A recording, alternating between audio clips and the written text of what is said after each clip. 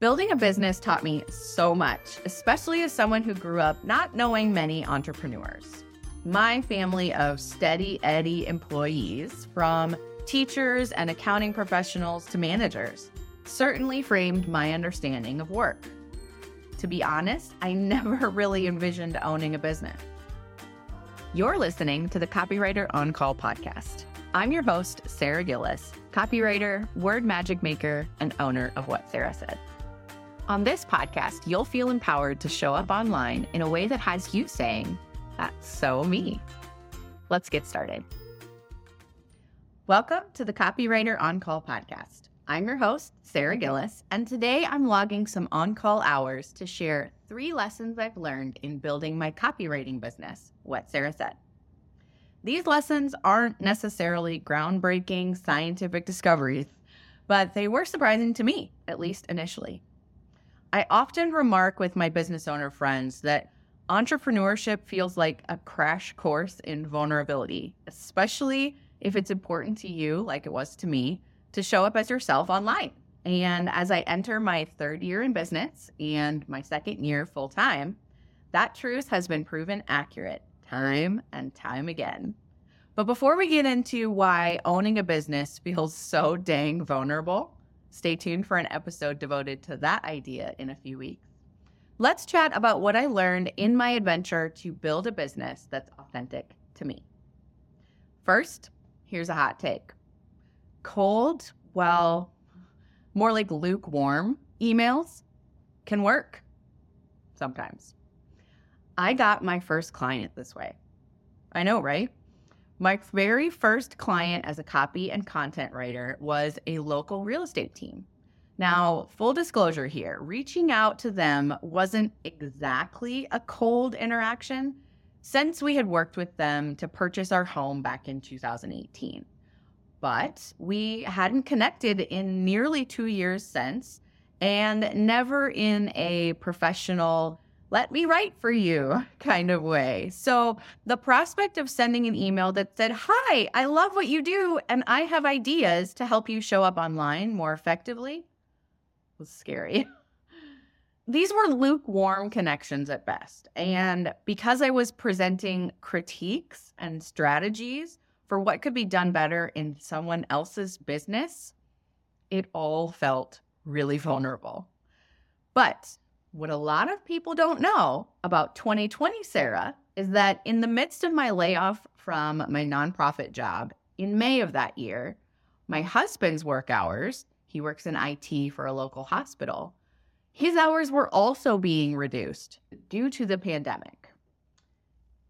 In other words, I definitely operated in a "what do I have to lose" mentality.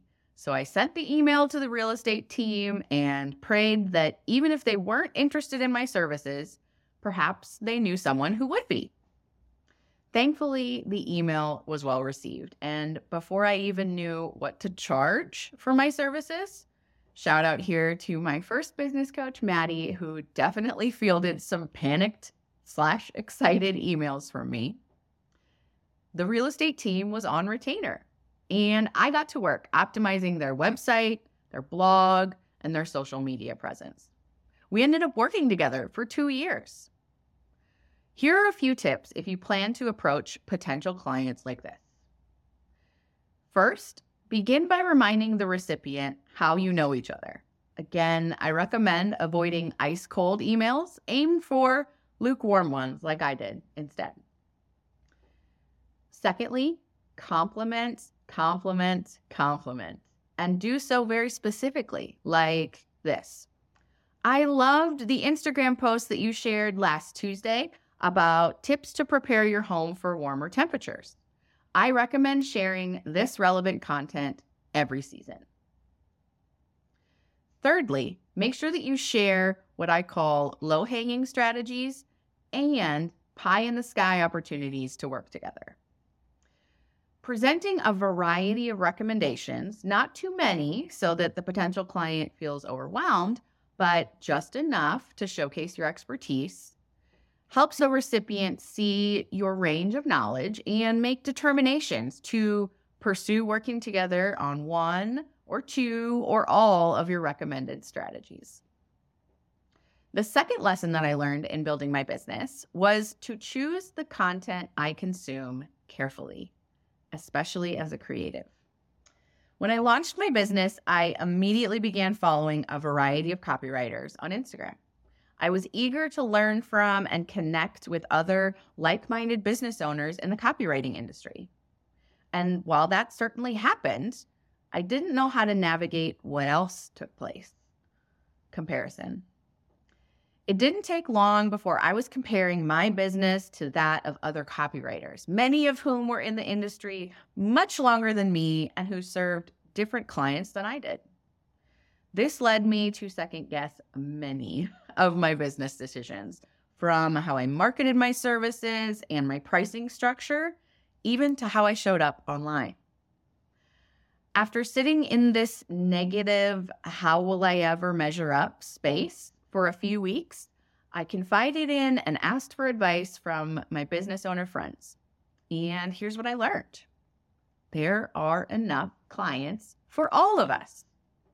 There is beauty in finding your community, and the mute button is your friend.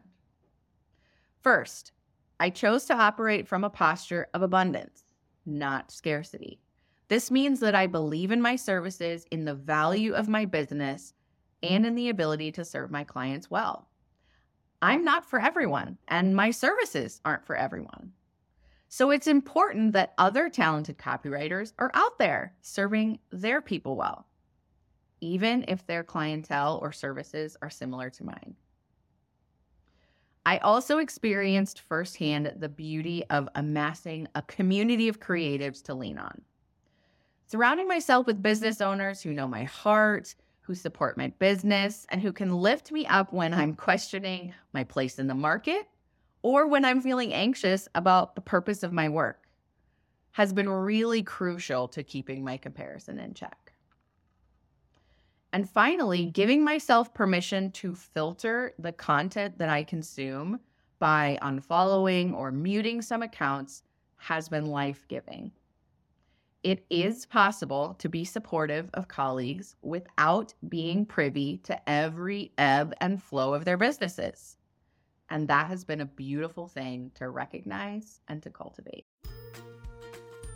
This episode is brought to you by StorySale, my 3-month group coaching program that supports creatives just like you who are ready to market their magic. Over our 3 months together, you'll have access to 12 group coaching calls, plus 2 guest expert calls. You'll receive Voxer support from me, one-on-one intensives with me to focus on your website copy, your SEO, and your email marketing, and a whole lot more. For this founding class of StorySale, only 6 spots are available. Is one of them for you? StorySale is a good fit for you if you love the work you do as a business owner, but you're stuck in a cycle of serving less than ideal clients who just don't light you up. StorySale is a good fit if you're frustrated with the direction your business is going, but the radio silence when you promote your offers makes you feel like you are the reason your business isn't succeeding. Now let's talk about what's possible for you inside StorySale. What if you could stop relying on your portfolio to convey your impact in favor of connecting to your ideal client through words? What if you could stop looking at your competition's website to see how they portray their value in favor of trusting your own story to move your business forward? And what if you could stop building your business on property that you don't own, like Instagram, and create a website that sells for you consistently instead? If you're tired of playing it safe with your marketing, charging less than your service is worth, and feeling alone and uninspired in your work, then StorySale is for you. Visit whatsarahsaid.com/coaching or click the link in the show notes to learn more. I would love to see you inside. Building a business taught me so much, especially as someone who grew up not knowing many entrepreneurs. My family of steady Eddie employees, from teachers and accounting professionals to managers, certainly framed my understanding of work. To be honest, I never really envisioned owning a business. I spent nearly a decade of my life teaching, and I always pictured myself earning a PhD and making a living teaching college-level English courses for the majority of my working years. So this choice to step into entrepreneurship continues to surprise me. Another thing that I've realized is a choice is fear. After my layoff, I could have chosen fear. No one would have blamed me for doing so. After all, the world was in the throes of a pandemic. My husband was enduring a reduction in work hours at his job, and we have 2 sons to support. But instead of fear, I made another choice: confidence. Instead of allowing fear to keep me stuck, I chose to step into business ownership instead. Now, launching my copywriting business certainly didn't mean that I instantly felt confident. I battled many moments of self-doubt, and I had to work each day to cultivate a sense of confidence in my path. And most days, I'm still working on it. But 2 decisions I made in the early months of my business made a significant difference in helping me choose confidence over fear. First, I hired a business coach to help me strategically grow my business, and my confidence also blossomed alongside my business at the same time. Additionally, as I prepared to take my business full-time and leave teaching behind, I hired a wellness coach to help me understand my battle with self-confidence and develop practices to build up my self-worth. I felt empowered by both of my coaches to sit with fear instead of running away from it, which sparked in me a personal quest to say yes to opportunities that scared me. In the past 2 years, I've continued to say yes to what scares me, and I've found that confidence often follows when I choose to act instead of staying still in fear. These coaches helped me make this transition from teaching to business ownership, and I couldn't have done it without them. I hope that these business building lessons inspire you to think a little differently about your work, about your purpose, and about yourself.